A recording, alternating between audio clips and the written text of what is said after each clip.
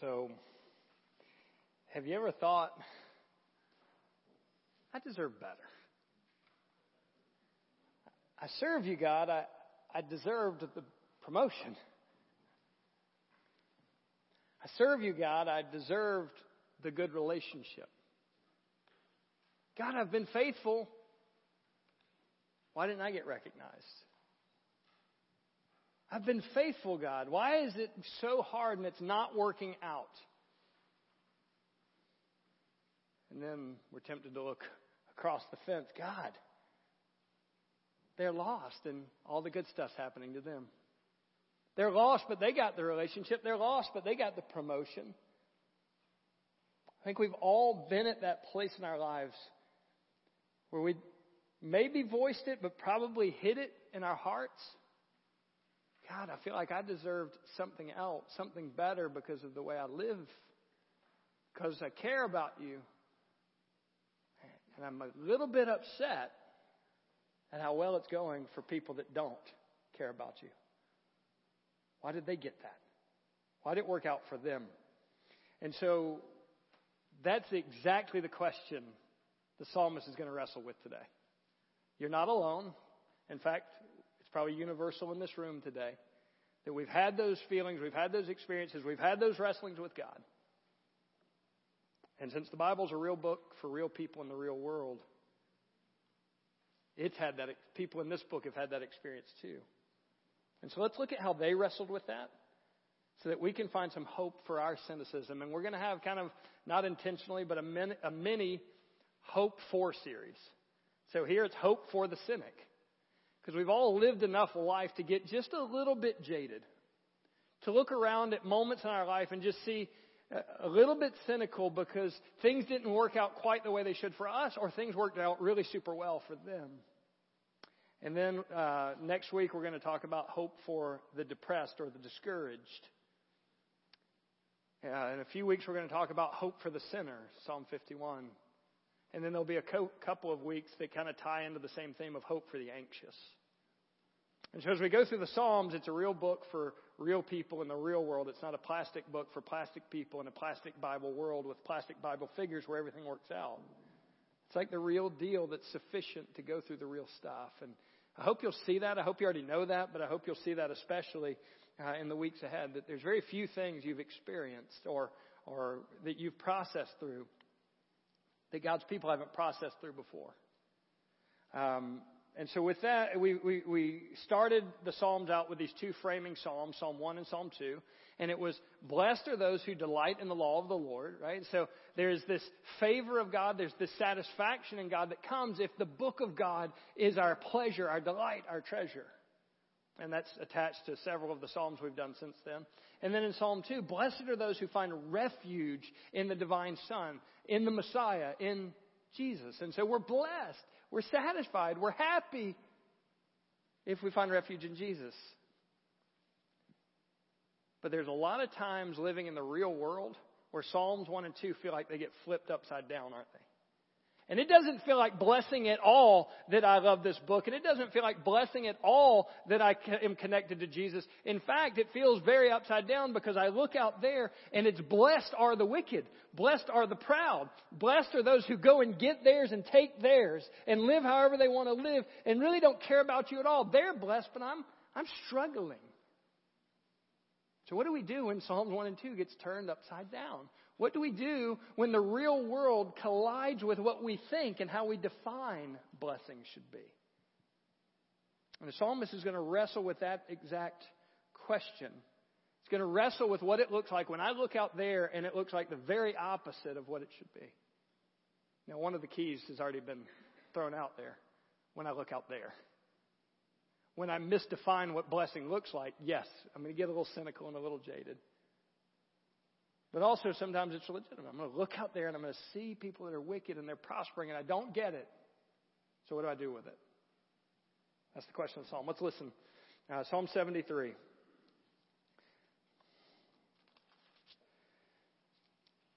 Truly God is good to Israel, to those who are pure in heart. But as for me, my feet had almost stumbled. My steps had nearly slipped. For I was envious of the arrogant when I saw the prosperity of the wicked. For they have no pangs until death. Their bodies are fat and sleek. They are not in trouble as others are. They are not stricken like the rest of mankind. Therefore pride is their necklace. Violence covers them as a garment. Their eyes swell out through fatness, and their hearts overflow with follies. They scoff and they speak with malice. Loftily they threaten oppression. They set their mouths against the heavens, and their tongue struts through the earth. Therefore his people turn back to them and find no fault in them. And they say, how can God know? Is there any knowledge in the Most High? Behold, these are the wicked, always at ease, and they increase in riches. All in vain have I kept my heart clean and washed my hands in innocence. For all day long I have been stricken and rebuked every morning. If I had said, I will speak thus, I would have betrayed the generation of your children. But when I thought how to understand this, it seemed to me a wearisome task until I went into the sanctuary of God. Then I discerned their end. Truly you set them in slippery places. You make them fall to ruin. How they are destroyed in a moment, swept away utterly by terrors, like a dream when one awakes. O Lord, when you rouse yourself, you despise them as phantoms. When my soul was embittered, when I was pricked in heart, I was brutish and ignorant. I was like a beast towards you. Nevertheless, I am continually with you. You hold my right hand. You guide me with your counsel. And afterwards, you will receive me to glory. Whom have I in heaven but you? And there is nothing on earth that I desire besides you. My flesh and my heart may fail, but God is the strength of my heart and my portion forever. For behold, those who are far from you shall perish. You put an end to everyone who is unfaithful to you. But for me it is good to be near God. I have made the Lord God my refuge, that I may tell of all your works. Let's pray. So, Father, just like we sang, more than all riches, Jesus is better. But we don't fully believe that. Would you make our hearts believe it? God, more than our sorrows, Jesus is better. Would you make our hearts believe that? And our song is not a song that comes to an end. It's an eternal song that Jesus is better. And will you make our hearts believe that?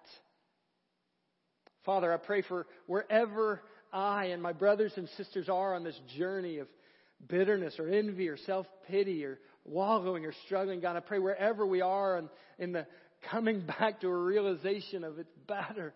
Better is a day in your courts than 1,000 next. Well, better to dwell in the corner of your house than in the tent with the wicked. And so, Father, I pray, just reorient our hearts. God, if there's somebody down that path, wake them up. Turn the lights back on for them. God, if there are those that are just stuck and wrestling, would you visit them with your goodness? Would you help us climb again? Father, we pray for that in the name of your Son, Jesus. Amen. So, slipping into and climbing out of envy and bitterness. Slipping into and climbing out of envy and bitterness. And what you're going to find is it's a journey. You see a downward spiral. You see a layer after layer deeper and deeper into the pit of it. And then it's also layers coming out as they walk back out step by step. And so the downward spiral of self-pity comes as we look at others and by comparing. The downward spiral comes from looking at others and comparing ourselves with them. So when I get a little grumbly, and that does happen, when I get a little grumbly, the natural companion to that is I start looking out at other people. And, I'm not looking at the homeless and comparing myself. And I'm not looking at where our friends, the Harrises, serve, the people that live in the village up there who work hard every day and, they have what they need, but that's all they have. And I'm not comparing my lot in life to them. I'm always looking at the people that are a little more successful than me. My neighbors that have the little bigger house than me, the little newer car than me, the little more toys and vacations and things than me.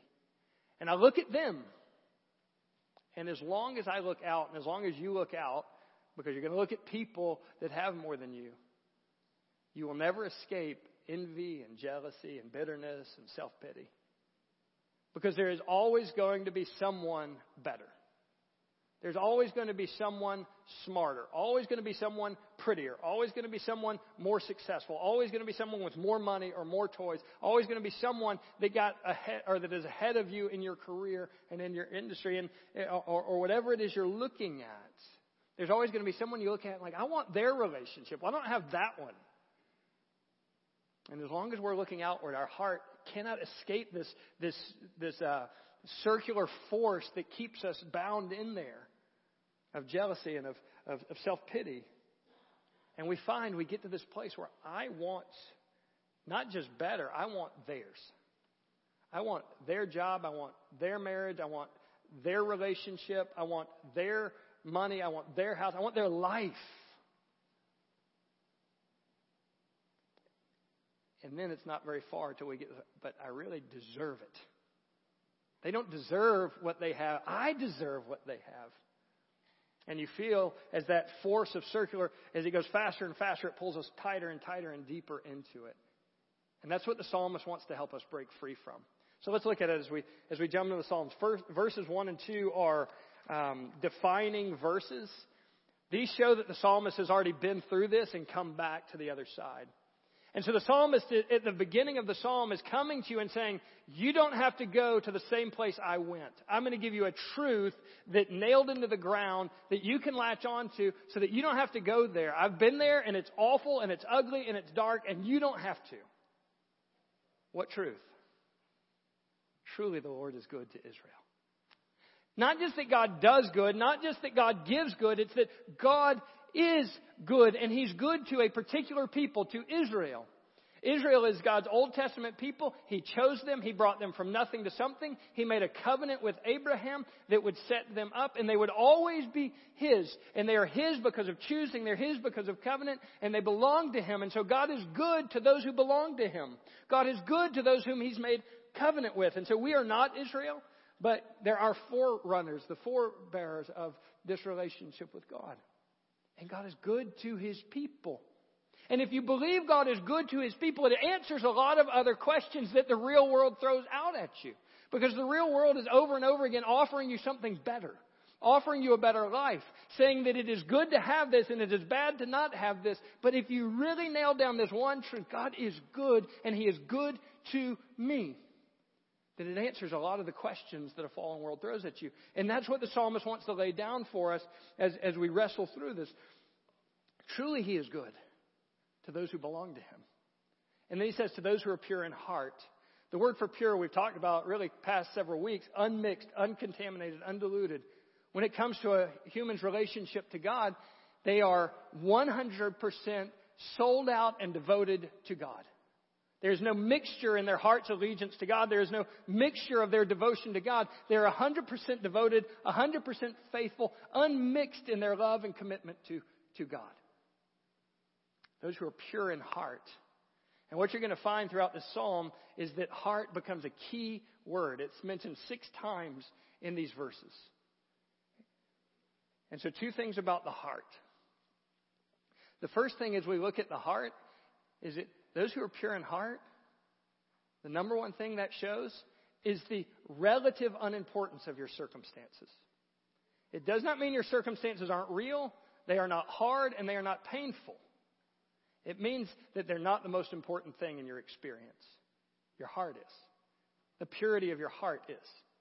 And so the relative unimportance compared to my attitude, my posture, my responses, my character, my life with God, the relative unimportance of my circumstances when it comes to this. The second thing I want you to see about the heart as we kind of launch into this is that the heart is the control center of the life. The heart is the control center of your thoughts. It is the control center of your emotions. And so it is the control center that says, I will live under the truth of God's goodness in my life. Or it is the control center that will go sour and live in response to its circumstances. And so the purity of your heart will determine, do I live in the truth of God's goodness, or do I let my heart and my life get soured up because of my experiences and my circumstances? God is good. Now look at the psalmist. That's true. But let me tell you what happened in my life. I almost slipped. The picture is standing on the edge of the cliff. I was standing over the edge of a cliff, and I was so close to falling over. And the ground beneath me, it talks about the imagery, the ground beneath me began to give way. Like I was losing my footing. I almost went over. What almost dropped the psalmist off a cliff? What almost made him wreck his life? I was envious of the wicked. And why did the wicked prosper? That was the great wrestling that brought him to this place. I was envious of the arrogant when I saw the prosperity of the wicked. I want you to look at that verse. This is probably the biggest thing, studying this verse, is reading it my whole Christian life. The biggest thing that God hit me with, and it was in this verse right here. Like I'm thinking, let's talk bad about the wicked. Let's say how bad they are. Let's say how proud they are. Let's say how much they boast. And I could spiritualize that because they are. And God, He opposes the proud. So it's okay for me to spiritualize my inside heart of bitterness, because look at these bad, evil people. Look at their pride, God. Look how they boast against you, God. Surely we can just talk about them. Is that what the psalmist chooses to do? What you would think he's going to do is, let's understand why the wicked prosper, and that's exactly what he doesn't do. He says, look at my heart. How dare I look at them and their lifestyles and their possessions, and my heart want what they have instead of what I have in God. And the psalmist deals with his own heart very clearly and very frankly instead of them. Because you can always find somebody in the world worse than you. You can always find somebody out there that's proud and boastful and arrogant and sinful. But if you use that to mask what God wants to point out in your own heart, you're going to miss it. And says the psalmist is like, I was envious of that. I can't believe I was envious of that. But I envied the proud. I wanted what they had. And I was almost sunk. I almost slipped because of this question. Why did the wicked prosper? I'm faithful and it's hard. I'm faithful and things fall apart. I'm faithful and I'm stressed out. And then I look at people who don't care a lick about God. And from the looks of things, it is so easy for them. From the looks of things, they get everything they want. From the looks of things, their families are right. From the looks of things, their money is right. From the looks of things, they're more successful than I am. From the looks of things, more people follow them than follow me, and listen to them than listen to me, and like their post versus like mine. And I was envious of what they had. And that's what was sinking me. And then he does give the perspective, right? He mentions the things he's wrestling with. Like, God, this doesn't seem to make sense as I try to understand what's going on. Is that they are prosperous. They have plenty. They are popular. People turn to them, follow them. And they are at ease. And so that's the framework. There's a lot of imageries in here that we don't use a lot. And so just to give you the overall framework of this chunk of verses, the psalmist's concern is, and is bothered by, they are prosperous, they have plenty, they're rich, they're fat. We'll talk about that in a second. That's not an image we use a lot. They're popular. People are magnetized to them. They are drawn to them. And everything is easy.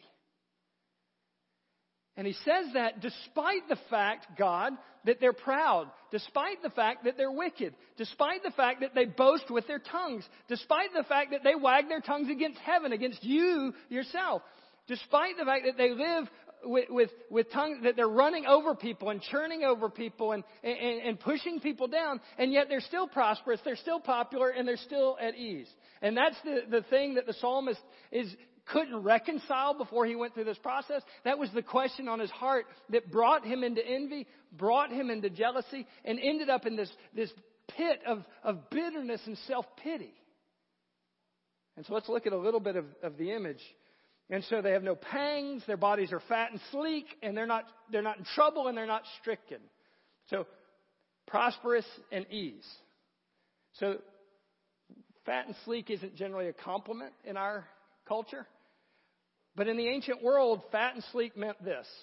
I have plenty of money, so I never miss a meal, which would not be true of the average day laborer. And not just miss a meal, I get to eat plenty. And then sleek means I haven't worked out in the sun where it beat my skin to death over a lifetime. And so my skin is still smooth and moisturized. So to be fat and sleek means I have plenty of money and my life is pretty easy because I don't work out in the baking sun that really does a number on my skin.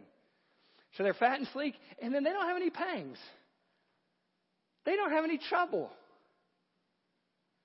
Nothing happens in their life bad. Now, again, this is from an outside view, right? Like, you don't have their keys. You don't go home with them. You don't see what happens behind the scenes. But from an outside comparison, it looks like things go really easy for them and they have plenty. But they're also popular. So one of the hardest verses in this psalm to interpret is verse 10. Both for translation reasons and because, like, what does it mean? Are they coming back to God? Is this like an insert?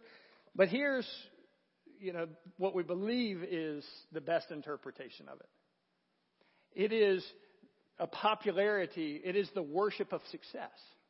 It is the cult of personality operating in the ancient world, not just the modern social media world. And so the idea is that God's people see the successful, see the rich, see the famous, and they are magnetized to them. And that's the exact same thing that happens today. Rarely do I find fault with the athlete that I identify with. Rarely do I find fault with the movie star or the coach or the business leader or the whatever that I identify with. I want to wear their jersey. I want to be identified with them. I want to be part of the entourage. I want somehow to be identified with these successful people. We worship success. And when we worship success, we don't look for the moral failures. We don't look for the moral problems because we see the image. And we like the image and we want to be identified with the image. And so people are drawn to their prosperity. They're drawn to their success despite the fact that they beat people up with their mouths and they oppress people with their lives and they just truck over everything in their way. But we don't care. They're successful. That's why James, I think, is so direct about do not show partiality. Because when people are rich and successful around them, we tend to overlook the moral part of their life and just say, how can I get a little closer to them? Or when somebody has like a position of status around us, we overlook the moral parts of their life because we want to be identified with them. We want to be closer to them. We want them to like us and accept us. And I think that's exactly what the psalmist is pushing against. That God's people are turning to them because they're rich and successful and have a level of fame. And they're turning to them and they don't find any fault in it. And then look at the next verse. And they say, how can God know? They say, is there any knowledge in the Most High? The least respected person up to this point in the psalm is the Most High God. The person everybody wants is the rich, and the person that is disregarded is the Most High God. What a stark contrast. The Most High God has been demoted. And the wicked, because of their success, has been elevated.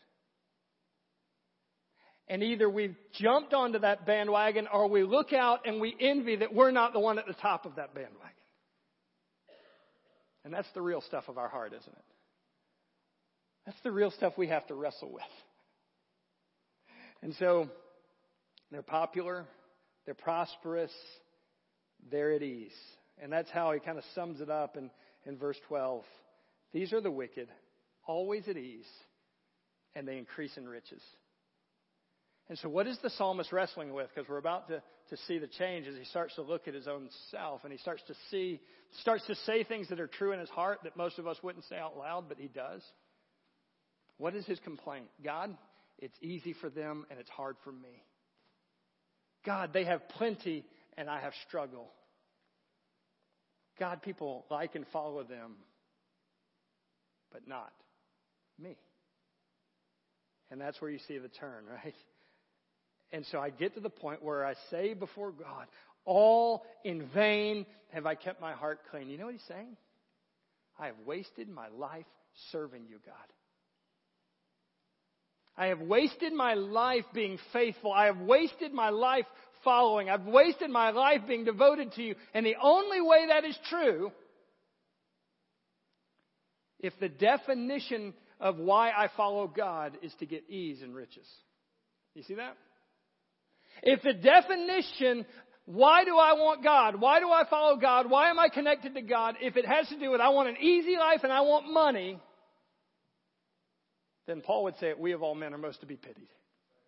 The psalmist would say it, I have wasted my time with all this stuff because I don't have the stuff out there. And now you see the problem of the psalmist, right? He is looking out there to define blessing. He's looking out there to define reward. He's looking out there to find prosperity. And he doesn't have what the definition out there is. All this psalmist has to his name is Psalm 19. And it's not enough for him. Because there's a whole other definition of treasure that we talked about last week, isn't there? There is a whole other definition of reward. Psalm 19 says, more to be desired than gold. Much fine gold. Sweeter than honey from the honeycomb.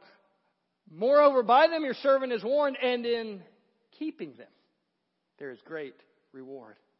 Do you see how far the psalmist has come? He's come from someone who says, I have got your book, I have you, and if I have your book and I have you, then mountains of gold don't compare to that. If I have you, then there is a reward and a treasure because in your presence is the fullness of joy. If I have you. But isn't this the spiral of self-pity and bitterness? You aren't enough because I don't have that relationship. You aren't enough because I don't have the more money. You aren't enough because I'm not as successful as I think I should be. And they are. It has been a waste of time, God, to follow you. And to wash my hands in innocence. It's funny. In Psalm 26, the sincere version of this prayer is offered. I wash my hands in innocence, and I go around your altar proclaiming thanksgiving to your name, telling of all your wondrous deeds. In Psalm 26, the psalmist is like, the fact that I get to have washed hands that declare how grateful I am to you and how amazing you have worked in my life and among my people, that is such a thrill to my life. But not to the heart that's filled with self-pity. Not to the heart that's gone down to the bottom of the septic tank and wants to splash around there for a while in their self-pity and in their wallowing. No, I'm missing out and this has been a waste. Because I have trouble and they don't. You see the words, same words? I've been stricken, they're not stricken. And I've been rebuked. One thing I want you to get from this before we transition to the next point is this. The psalmist is 100% real with where he is. That is a starting place, not a stopping place, but that is a starting place of getting back to God. If you think you can kind of hide and spiritualize the depths of your heart that are complaining and grumbling and want better, like God knows. And so, like, take off the mask, take off the acting and the play and just set this realness before God. God, I'm at the place where I don't think it's even worth following you. And that's exactly the place where the psalmist stops. As he gets to this depth, this pit of self-pity, and when he finds himself there, he stops. The Bible is a real book. God is a real God. And the starting place back is when you are real from the depths of your heart in front of the heart of God. And it's a starting place of returning back from bitterness and envy and self-pity. And we need that more than we need the wicked to stop being prosperous. A lot more than we need that. And so as he transitions from the downward spiral of self-pity through comparison, stabilization comes as we worship God and embrace our responsibilities to each other. Stabilization comes as we worship God and embrace our responsibilities for each other. I think the interesting thing in this psalm, what stops his spiral is not love for Jesus. What stops his spiral is not a thought of God. You know what stops his spiral? He looks at his kids. He looks at the generation around him. And he thinks about what it will do to them if he falls. If he opens his mouth this way. See, here's the deal. Sin's effects and sin's consequences will never stay confined to you. They will always splash against the lives of the people around you. And yeah, it gets a little bit bigger and a little bit more intense the older you get and the more relationships you're bound into. But even for youth, your sin will splash against your parents, splash against your home, splash against the church, splash against your friends. For college students, it'll splash against your ministries, and it'll splash against the discipleship groups you're a part of. It'll just splash against the church. And men, your sin will splash against your family in very hot and very painful ways. But you want some good news? Faithfulness effect and faithfulness's consequences also splash on the people around us. Our faithfulness never confines to just us either. Our faithfulness will splash up against our family and splash up against the church and splash up against our Sunday school classes and splash up against the people we minister with and to. And the people around me need my faithfulness. The people around you need your faithfulness. Men, if you're married, you have a wife looking to you and they need your faithfulness. If you have kids, I have 5 people in my home that look and they need me to be faithful to what I say. They need me to be faithful to my marriage and faithful to my parenting and faithful to my work and ultimately faithful to God. So that what I say and what they see actually have some credibility to them. Even if they don't desire. Even if they're not there yet. Is my faithfulness and my words saying the same thing? And men, this is a big challenge to us. Before you walk into that temptation, before you allow yourself to go that next step, before you take that path, stop and think, who's looking? And yes, ladies as well. And yes, youth and college and everything in between as well. Who's looking? Who's going to be undone when you step out? Who is going to be broken when you leave? Who is going to be broken when you're not true to the things you've said mattered and they don't matter to you anymore? Who is going to be devastated by that choice? And that's where the psalmist starts. You would think he's going to start with, man, I had this awesome experience with God and things got better. No. I looked at the generation of your children. And so look at this as he has 2 steps back or 2 steps of stabilization. The first step, he says in verse 15, if I had said this, if I said I would speak this way, I would have betrayed the generation of your children. If I decided to stand up here and say, I've wasted my life and it wasn't worth it, my children, my wife, you would have been betrayed. And your understanding of God would be at least parts of it broken over that, shaken over that, because I'm not going to be faithful anymore. And if I had said that, I would have betrayed a whole generation of your people. If I had said that, I would have had a whole other generation of your people and of your family. I would have betrayed them. And they would not have a pillar of faithfulness to look to and stay tight to. Because here's the deal. Courage begets courage. Faithfulness begets faithfulness. Cowardice begets cowardice.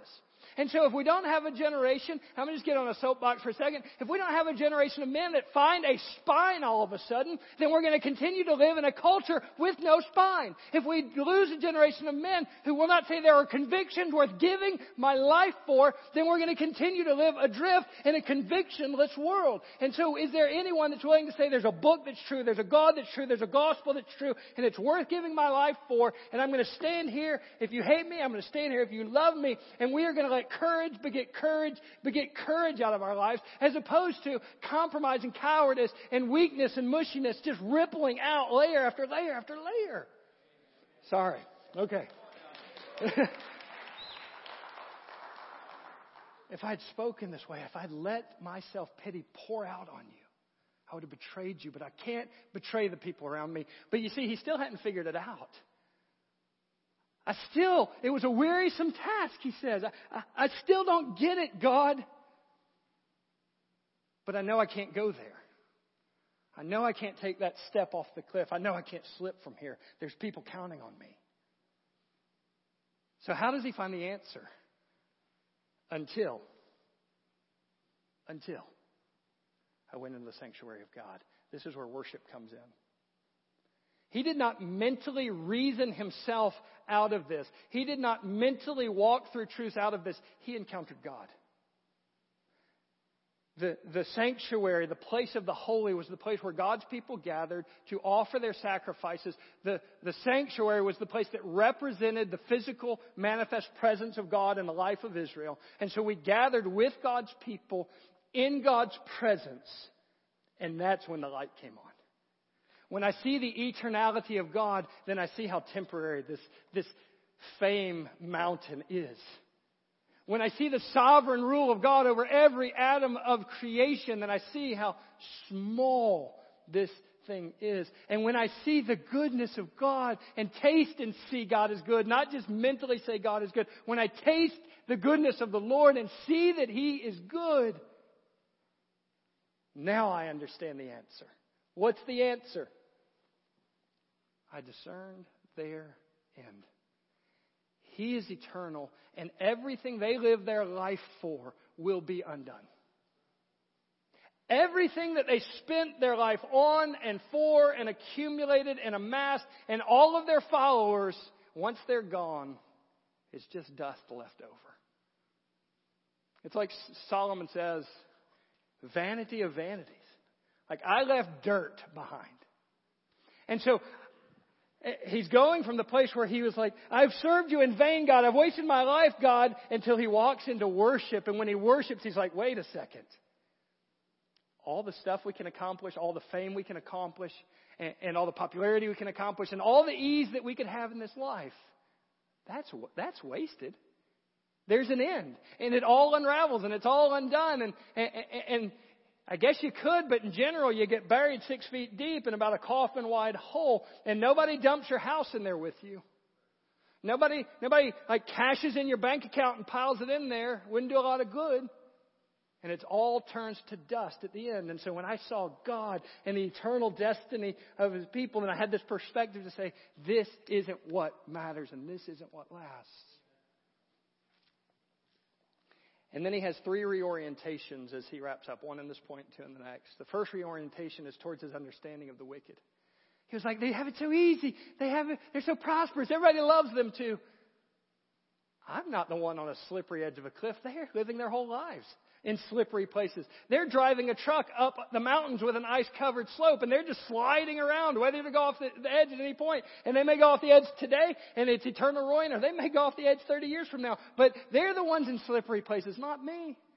I'm standing on the edge of the cliff thinking I'm about to fall off while the sovereign hand of God holds me, while they are careening around cliffs, not realizing how slippery it is, the place they are, and they're, in an instant, will face ruin.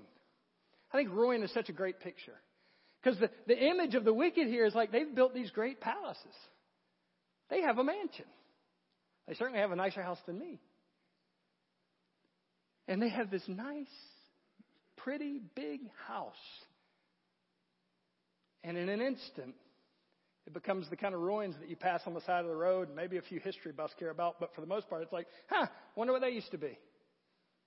The house we rented when we first got here, when you would turn on the street, there was this little country home in the woods there. Clearly nobody cared about or lived in a while, and so trees were just growing up through it. And that's the picture of ruins. A big, pretty house that at the end just grows over and becomes ruins that nobody cares about anymore. And what you'll find is either now, like, they're facing ruin now. That's kind of the way the world works. From the outside, family's good. From the outside, money's good. From the outside, they're not stressed. They're not troubled. No problems. Nobody really lives that way. So, likely now there are areas of devastation and ruin in the wake of their lives. Like, that they've marched over the top or broken some things in their lives up to this point. But if not, there will be a moment where it all comes down and turns to sand. They're in slippery places. They're the ones that are in ruin, not me. They're the ones that have wasted their life, not me. And they'll be destroyed in a moment. And then the last word I want to pick up on is when the Lord arouses, He'll despise them. When the time comes, they will have no weight and no importance in the eyes of God. He won't hear their cries. They will be estranged from Him. They will be separated from Him forever. which is the exact opposite of what's true in your life. You will be welcomed. They will be estranged. You will be heard. They will be ignored. You will have an honor for all of eternity given to you, and they will be despised forever. But it takes a reorientation of worship to reorient what really matters, what really has value. And that's what the psalmist has done, a reorientation of worship. Being here is the great reorienting time of your life. Maybe it's a week of temptation, and this is what God uses to reorient and wake you up. Maybe it's a week of grousing and grumbling and self-pity, and this is the moment meant to wake you up. Church, Sunday school, community, microgroups, connection to other believers. These are the reorienting moments God's put in your life to just kind of let you have the light turn back on so that you don't go down and down and down into the depths of that place, but that you're able to reorient.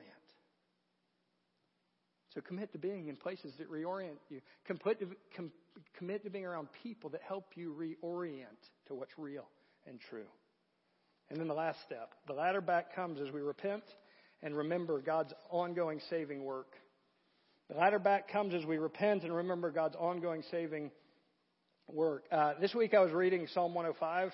I don't know if I'm on schedule, behind, ahead of my Psalm 60 challenge, but that's where I was.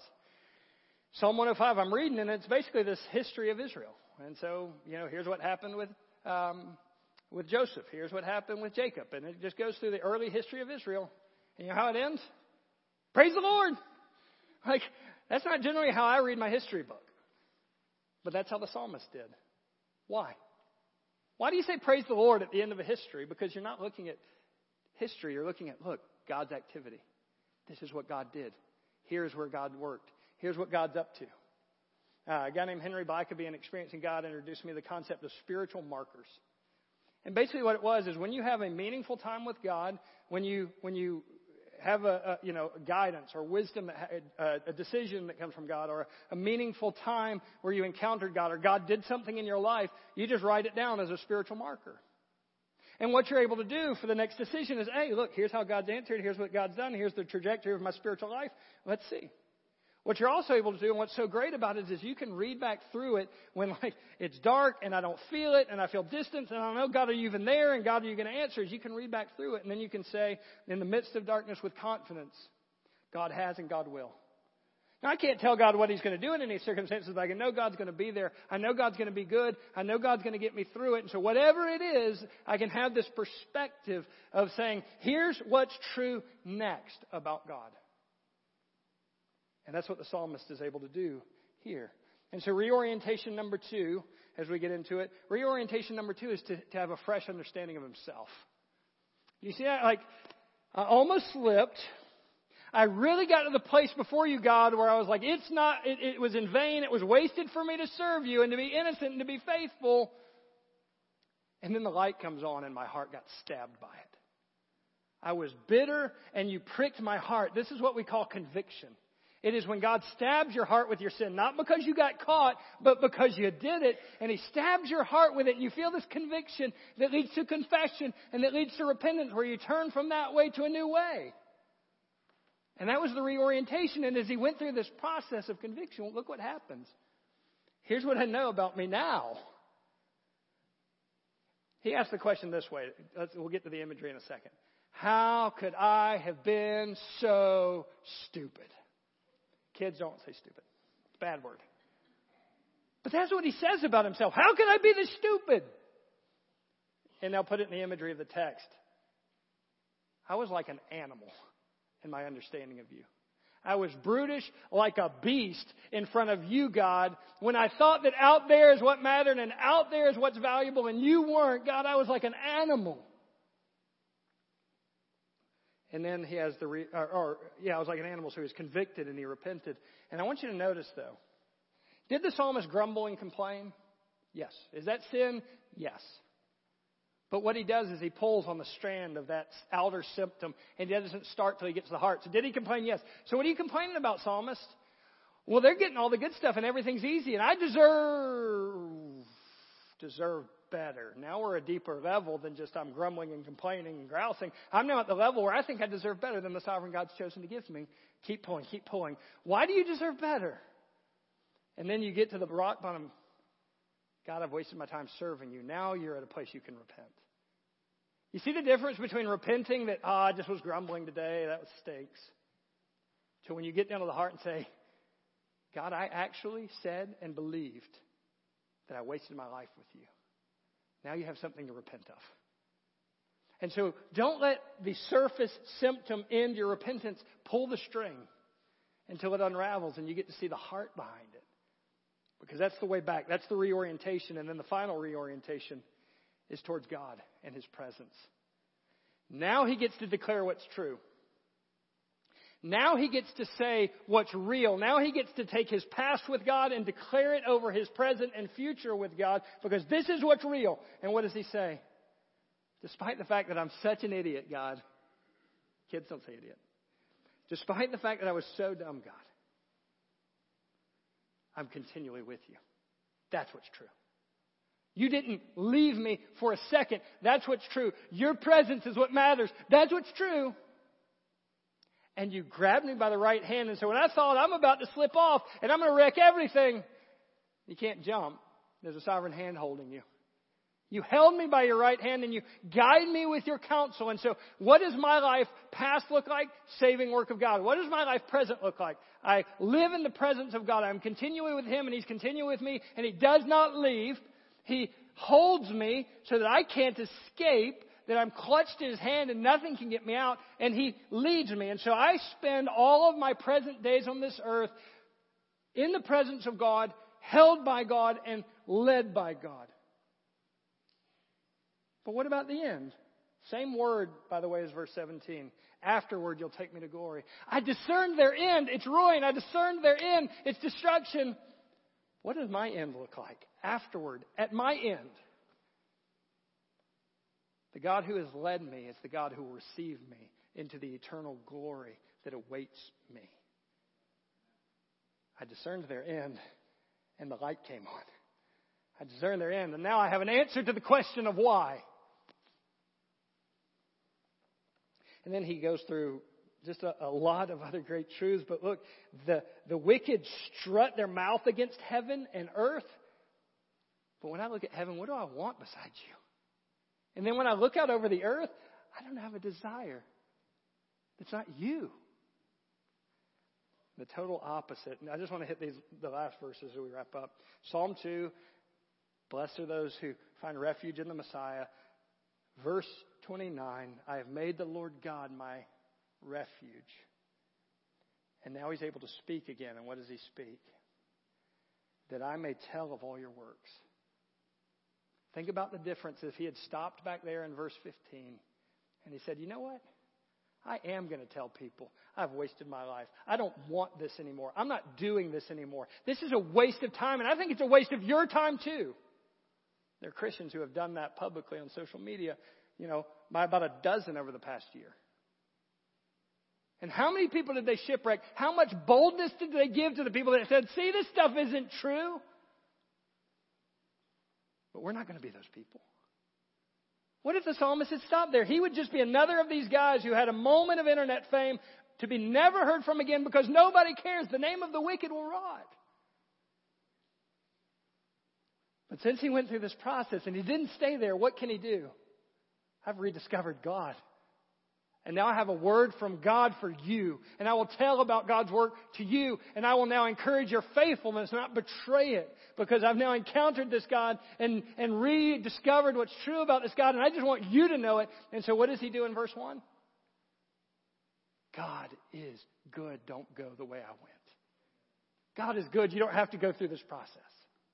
A few practical things as we wrap up. Be honest with God about where you are. It's not spiritual to hide it. Now, it's not spiritual to stay there forever either, but it's not spiritual to hide it. Like you're not earning points with God because of your fig leaves. It's been tried before. It didn't work out.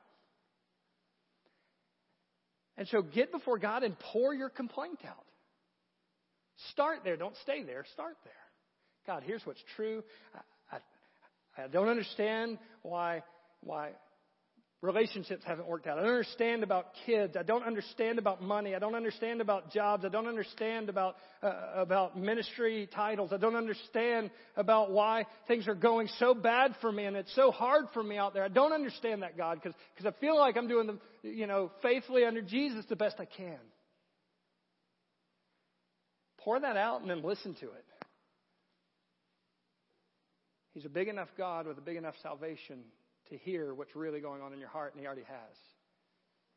Second, prioritize worship, both public and private. Sometimes it's here as we sing, or here as you hear, or as we pray, that the light can come back on, and you can reorient your perspective from out there is what matters to up there is what matters. Sometimes it's in your private worship that happens. Sometimes it's you're within a community of people talking about the Word where it happens. But the biggest temptation is to pull away. And the biggest need is to press in. So press into community in those times. Press into worship in those times. Don't drift from it. It's when you gather with God's people and it's when you enter into God's presence, focusing on it, that lights tend to come back on. And then the last one, confess about self and about God. Yes, confess your sin. He's faithful and just to forgive it. Yes, pull the strand all the way to the heart. Like, what is your heart really saying about God in that moment? Say it. Confess it. But I think we stop there. I don't want you to stop there. I want you to practice the discipline of saying some true things about God as the end point of your repentance. God, I've sinned. God, this was wrong. God, my heart was actually saying, what a waste to serve you. Now, here's what's true. And you start disciplining your heart and disciplining your soul that the end of repentance is what's true about God, not just removing sin. And you put truth in the place of lies. So if you find yourself in a hole, what do? Stop digging. So maybe you're at a place where you need to stop digging. If you've stopped digging, you're at a place where maybe you just need to look up out of that hole and see God. The reorientation of worship. And if you've seen that glimpse of God, He will grab you and you grab Him and you start walking back. Let's pray. So, Father, in Jesus' name, rescue us. From our own foolish hearts, rescue us. We don't want to see the wicked prosper, but more than that, we don't want to see our hearts wallow. Like you're not the treasure. So turn our hearts back, Father. We pray, turn our hearts back. We pray that in Jesus' name.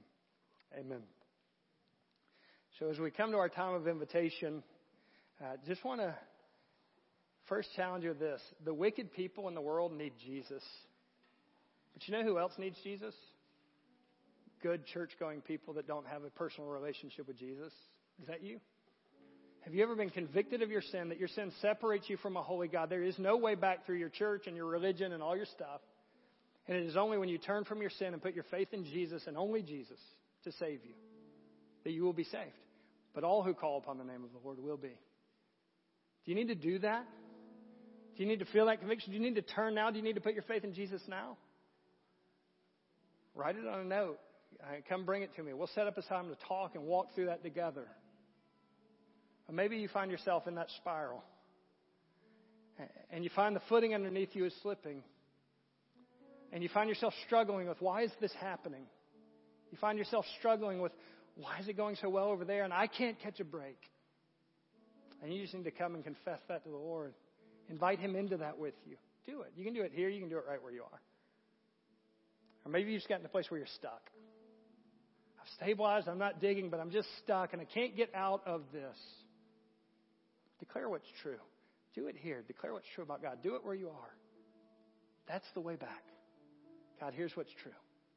Bring some people around you. Here's what's true. Let's stand and sing as we close out and you respond how the Lord is leading you.